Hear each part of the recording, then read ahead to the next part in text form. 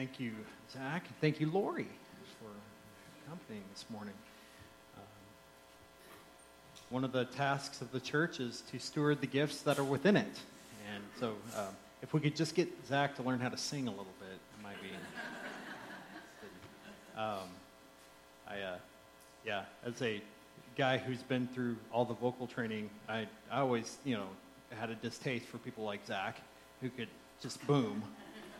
I had to work really hard. Here's Zach just making it happen. No, it's good. We're thankful for the opportunity to worship and for the celebration of baptism. And it's one of those things, it's a little bit off routine and hadn't done it in a while. And I've got all these things I have to put on and this Bible I need to use and all the stuff. So I have to remember, where did I put it all? And I've got the microphone. I'm going to put my phone down so it's not buzzing in my pocket. I got the Bible here.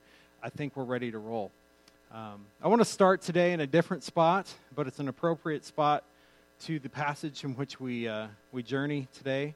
It's a familiar passage to most of us, and I didn't mark it, so I've got to dig it out. But Isaiah chapter 53. Let's stand as we read God's word together and are reminded of what Christ has done for us and the penalty paid. Who has believed what he has heard from us? And to whom has the arm of the Lord been revealed?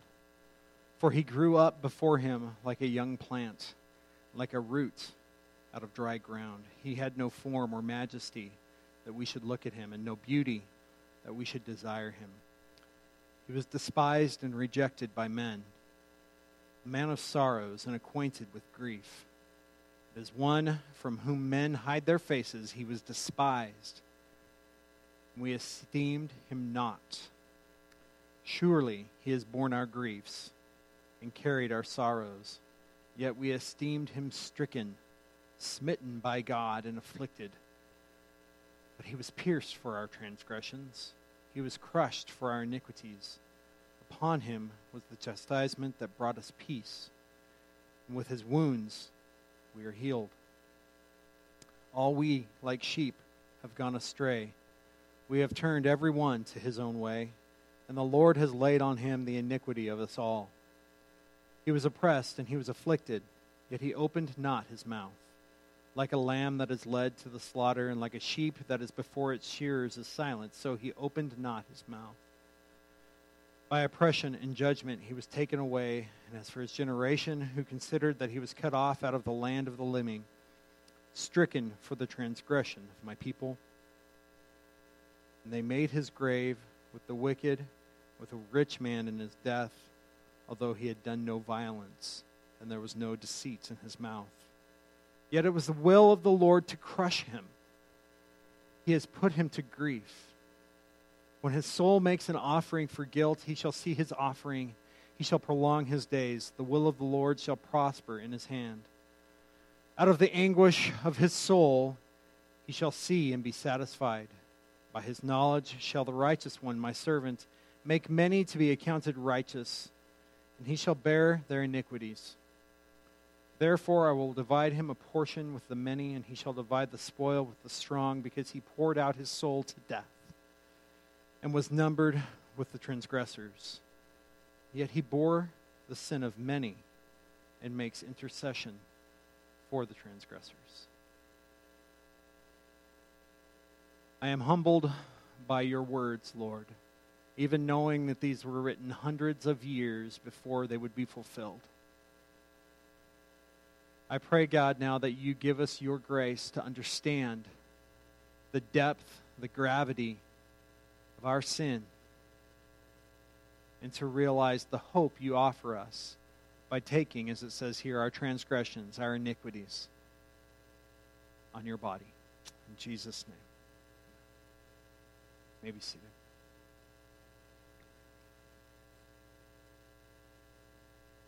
Prophecy of Isaiah, one of the more lengthy passages in the Bible.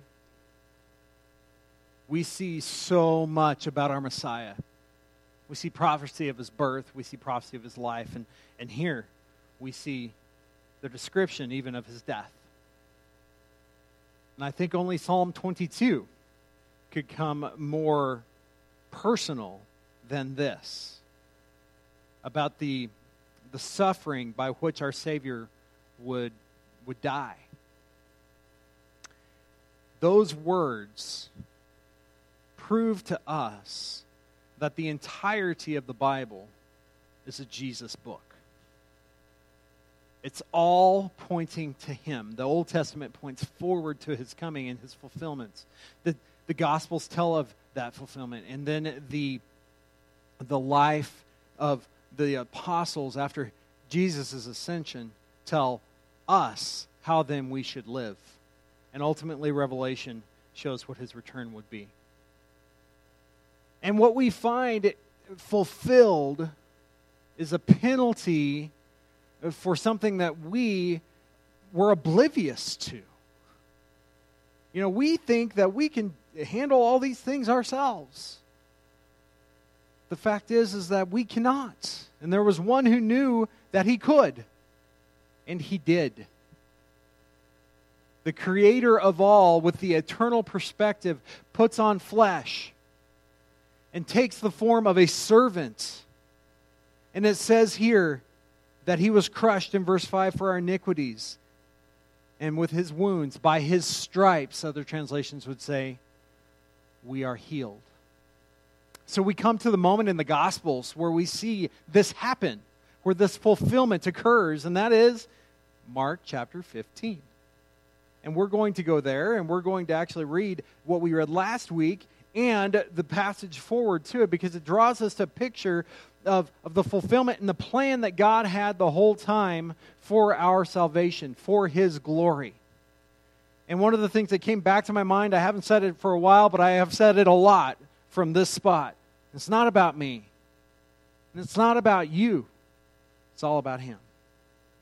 It's about what He has done for His glory, that we might offer our lives in the same way. Remember, Jesus teaches in His Gospels to take up our cross daily, to follow Him.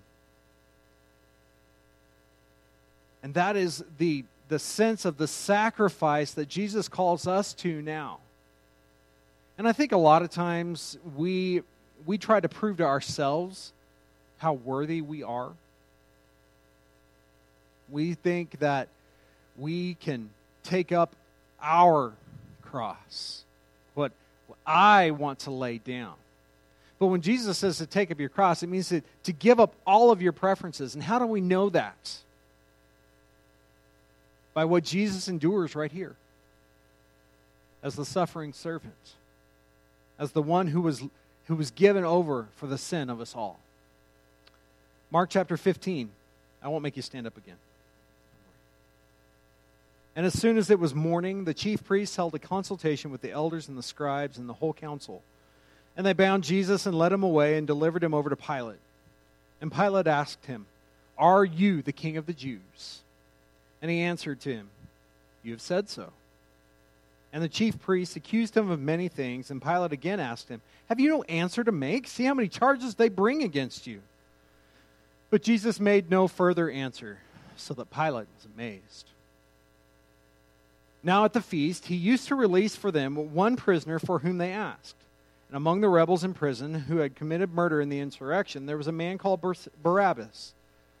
And the crowd came up and began to ask Pilate to do as he usually did for them. And he answered them, saying, "Do you want me to release for you the King of the Jews?" For he perceived that it was out of envy that the chief priests had delivered him up. But the chief priests stirred up the crowd to have him release for them Barabbas instead. And Pilate said to them, "Then what shall I do with the man you call the King of the Jews?" And they cried out again, "Crucify him!" And Pilate said to them, "Why? What evil has he done?" But they shouted all the more, "Crucify him!" So Pilate, wishing to satisfy the crowd, released for them Barabbas. And having scourged Jesus, he delivered him to be crucified. I don't know about you, but as I read that passage, I see a whole lot of Isaiah 53. The fascinating thing to me here is that everyone involved was at fault.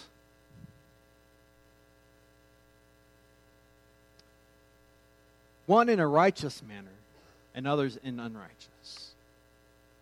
Because Jesus knew this is why he came. And remember, earlier in his ministry, he escaped such judgment, right? When he was teaching the crowds and he healed people and he stirred up the crowds, what did he do? They pushed him to the cliff, and then he disappeared. He walked through them and disappeared. They couldn't find him. Why? Because his time had not yet come. He understood why he came. You want purpose in your life, look at what Jesus did. He knew there was a time, he knew there was a place, and he knew there was a season for this to happen. And remember, the season that the Jews are celebrating, this feast was the Passover.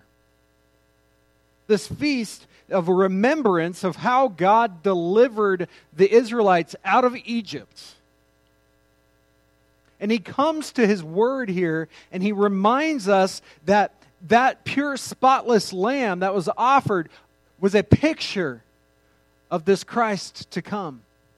Because when the blood was put over the doorpost, the angel of death passed over that house and ignored it. But those who had not taken that step of trust and obedience and seen that sacrifice happen, they lost the firstborn. Here, Jesus, in the Passover dinner the night before, that seems like a long time ago, right? The night before, he says, you will see this fulfilled. And this is where it happens. There's all kinds of things happening here. Last week we talked about the question of Pilate, of the Gentile, of the Roman here. And Pilate asked him, as we have account in the Gospel of John, what is truth? And Jesus had previously answered his disciples, I am the way, the truth, and the life, and no one comes to the Father except by me. You want to know why Jesus is being crucified? It's because he makes that claim. That is the crime for which he is being prosecuted. That he and the Father are one. Is it the truth? Yes. So by their law, by their mind, their execution of this preacher was justified. What they didn't realize was that God had this plan the whole time. That the righteous Lamb would die for our iniquities, for our sin. The people called for his crucifixion. Now at the feast he would release for them one prisoner for whom they asked. There's some controversy in history about what exactly this was, but all four Gospels have accounts of this. And among the rebels in prison who committed murder, a murderer in this insurrection of whatever had happened. We don't have any historical record beyond this, but we know that it doesn't take a lot to get a crowd riled up. This man had committed murder. He was awaiting that cross. There was a man called Barabbas. The crowd comes up and they ask Pilate to do something for them, as he usually would do. Pilate, being merciful, would release someone during the feast. And Pilate still sees, and we see the evidence of it here as we read it, he sees that this is a political issue before him. This guy had rocked the boat. And he knew that these priests were just really trying to get rid of this guy who had done nothing wrong. But of all things, what was Pilate? He was a politician. And this was a political decision for him. This is an eternal decision from the Father. He perceived in verse 10 that it was out of envy that the chief priests had delivered him up. And the chief priests kept stirring up the crowd, and they wanted to release Barabbas instead. Can you imagine what was going through that guy's mind? He knew what he did. He was as wicked as it was to come. And you know what? And I've known a lot of people who've done some bad things. What is the one thing that they do want to experience? They want to get away with it. He'd been caught. Now, I won't assume anybody in here to be a murderer. Although, if you look at the Sermon on the Mount, we can have that conversation.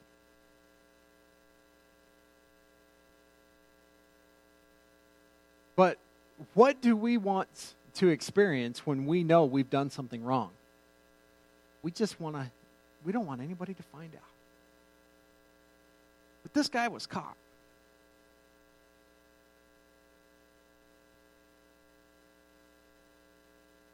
He gets away with it. But ultimately, that penalty does return to him. We don't know what happens to Barabbas after this. But just think, he knows who Jesus is, probably. He's, at least by name, seeing this preacher wandering around. And he knows that there's some kind of ruckus going on outside of his jail cell. He's released. Do you think he stuck around to watch? I don't think so. I think he made for Dodge City or wherever you go from there, right? He's on his way to Galilee or to Egypt, getting out as far as he possibly could. Chances are he probably returned to his old ways. And that, friends, that's the kind of grace that God gives us. He'll let us return to our own ways. Because he desires to have a loving relationship with us. He's not going to force us to come to him. He may have his hand upon us, but he gives us that choice. And here, we see this exchange happen. The righteous for the unrighteous. This is where the transaction happens on earth. The one who had done no wrong was given over for a murderer. And in our minds, and I think it would probably be the same in this day, if we grade sin, we would call that one the worst. Right? I mean, sin is not good. And Scripture defines sin as sin. And one sin, telling a lie, is not any different than adultery or murder or whatever, because the wage of sin is death. But in our minds, we have a hierarchy, right? Get the little white lie, and then way up there you have things like adultery and murder, and all the really bad people do stuff like that. I'm not like them. But here, Christ, the righteous one, Jesus, is put on the cross, receives the sentence of the one who is the chief of sinners. Now, Paul calls himself that. And we know Paul was a murderer. He admitted it. He persecuted the church. He was on his way to Damascus to find those who had gone the way, had followed the way. And Jesus got a hold of him and saved him. Here's the deal, is that any one of us could have been in the place of Barabbas by virtue of the law. And in this moment, the people cried for Barabbas, and Pilate said, "That's fine. Have him." In the other Gospels, we see a picture of Pilate washing his hands. What did that signify? The cleansing of the guilt. He said, "This is on you guys." Now, was it on Pilate as well? Yes. But Pilate was saying, I don't find any fault in this guy.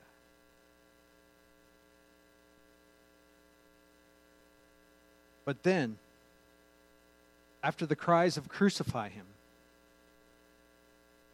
he has him scourged.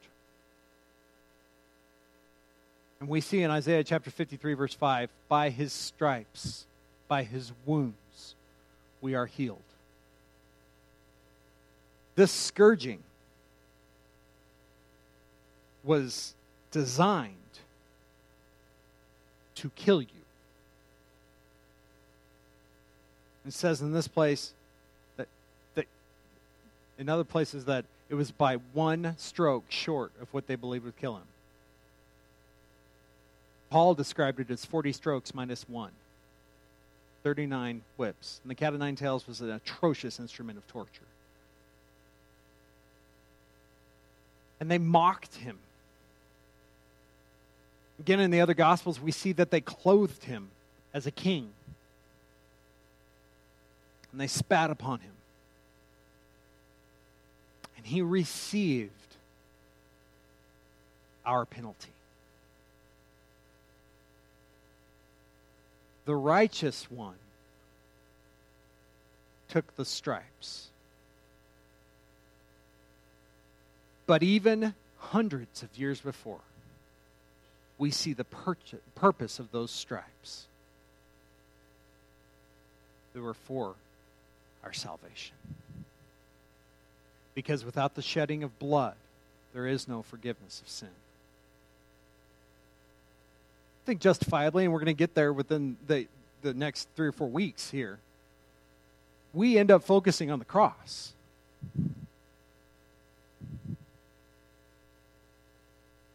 And in our tradition, we use an empty cross because he's not there.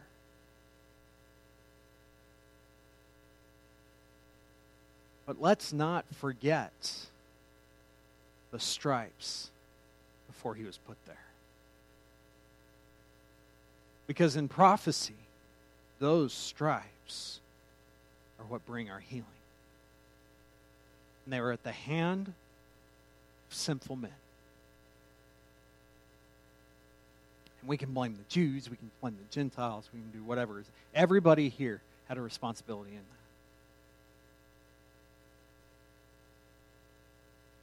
And then there was Jesus. He walked out of this kind of situation before. And he had this conversation with Pilate along the way where he could have had his escape. But he knew it was his time and his place. And he had told his disciples that that would happen. There is nothing that we can do to take away our guilt and sin. I'm just going to leave that here. But I also want to show you that God knew that. Let's go turn over into the Gospel of John. Chapter 10. Jesus is speaking about being the good shepherd, which is interesting as he talks about being a lamb led to slaughter. There's going to be one verse on the screen, but I'm going to get there starting in about verse 14. I am the good shepherd. I know my own, and my own know me, just as the Father knows me, and I know the Father, and I lay down my life for the sheep. And I have other sheep that are not of this fold. I must bring them also, and they will listen to my voice. So there will be one flock, one shepherd. For this reason the Father loves me, because I lay down my life that I may take it up again. No one takes it from me, but I lay it down of my own accord. I have authority to lay it down, and I have authority to take it up again. This charge I have received from my Father.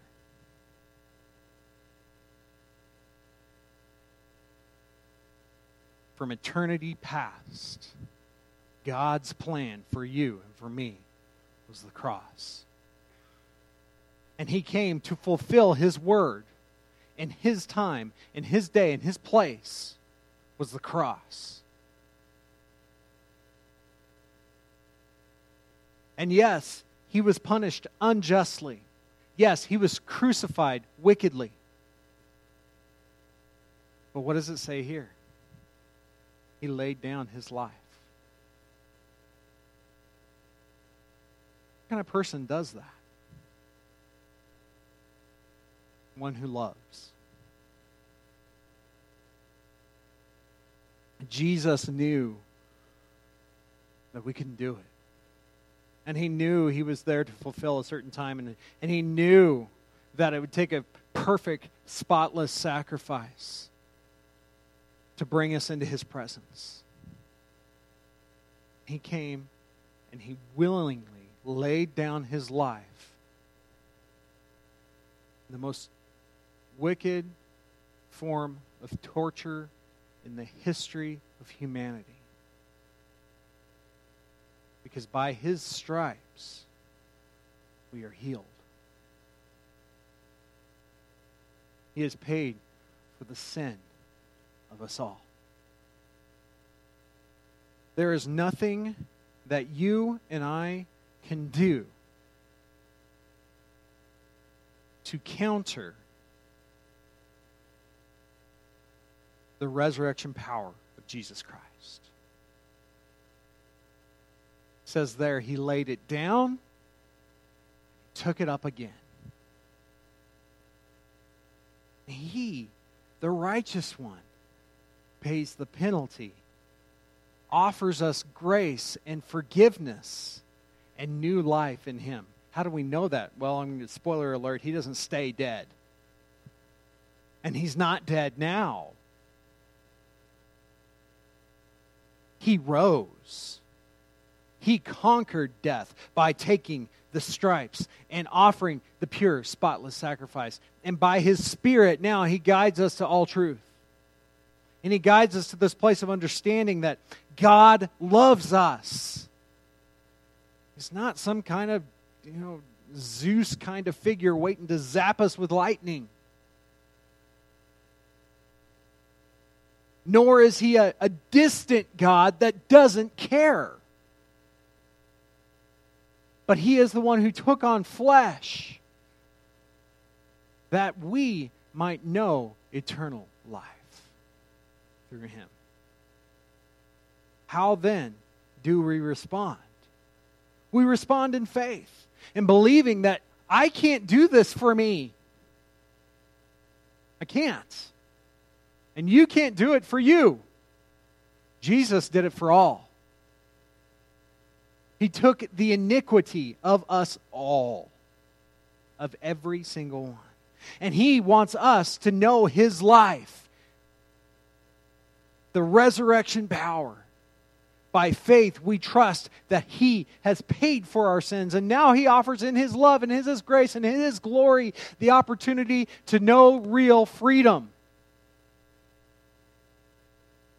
Not the freedom, America, the land of the free, the home of the brave. Not, even beyond that.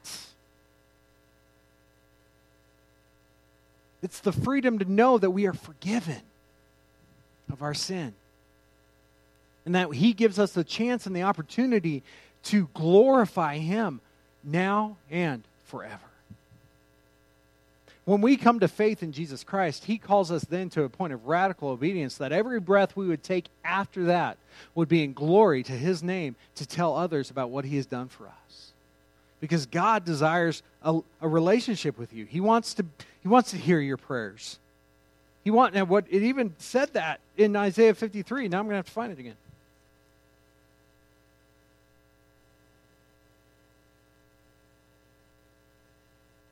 Verse 12, therefore I'll divide him a portion with the many, and he will divide the spoil with the strong, because he has poured out his soul to death and was numbered with the transgressors. Yet he bore the sin of many and makes intercession for those sinners, for those transgressors. He alone is the advocate that we have before the Father.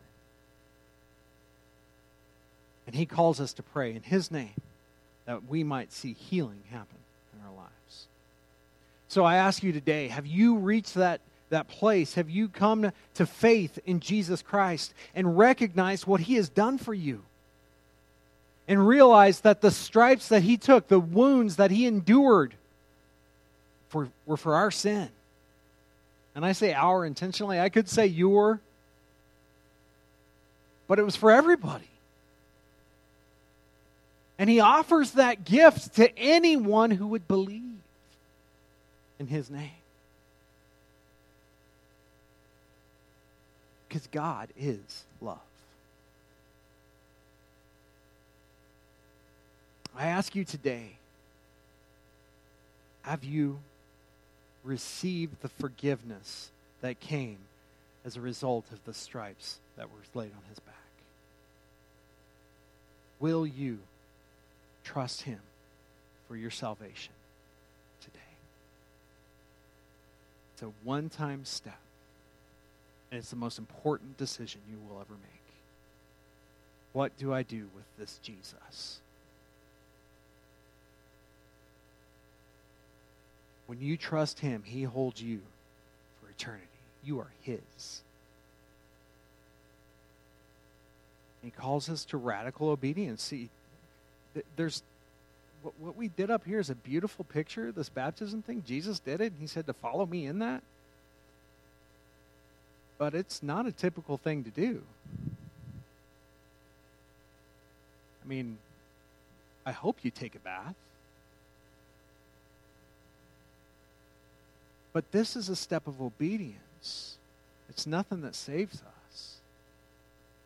This water signifies the burial of Jesus and being raised in new life to him. And it's just that. It's a step of trust. It's saying, I'm following my Lord, and this is what he told me to do. I want to bless him.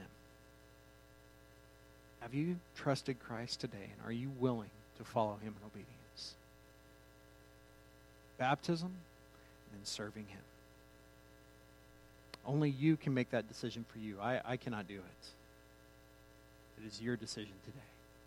Will you trust him? Let's pray. Our Lord, thank you for your goodness and your faithfulness. I pray now for the one who needs to place their trust in you, that you would give them the courage to walk in your name, to glorify you through obedience and faith. Lord, I thank you that you showed me your truth. I thank you that you gave me the power to trust in you. And I pray for the one who needs to make that decision today, that you would do the same. That you would give them the courage, give them the grace to walk in obedience to you. I thank you, Lord, for your Son. I thank you for the forgiveness for our sins. I thank you for the stripes that healed us, for the hope in your resurrection. In Jesus' name. Let's stand together, and the altar is open if you have a decision to make for Christ. If you need prayer, you can do that too. Let's be obedient to our Lord today and trust in him.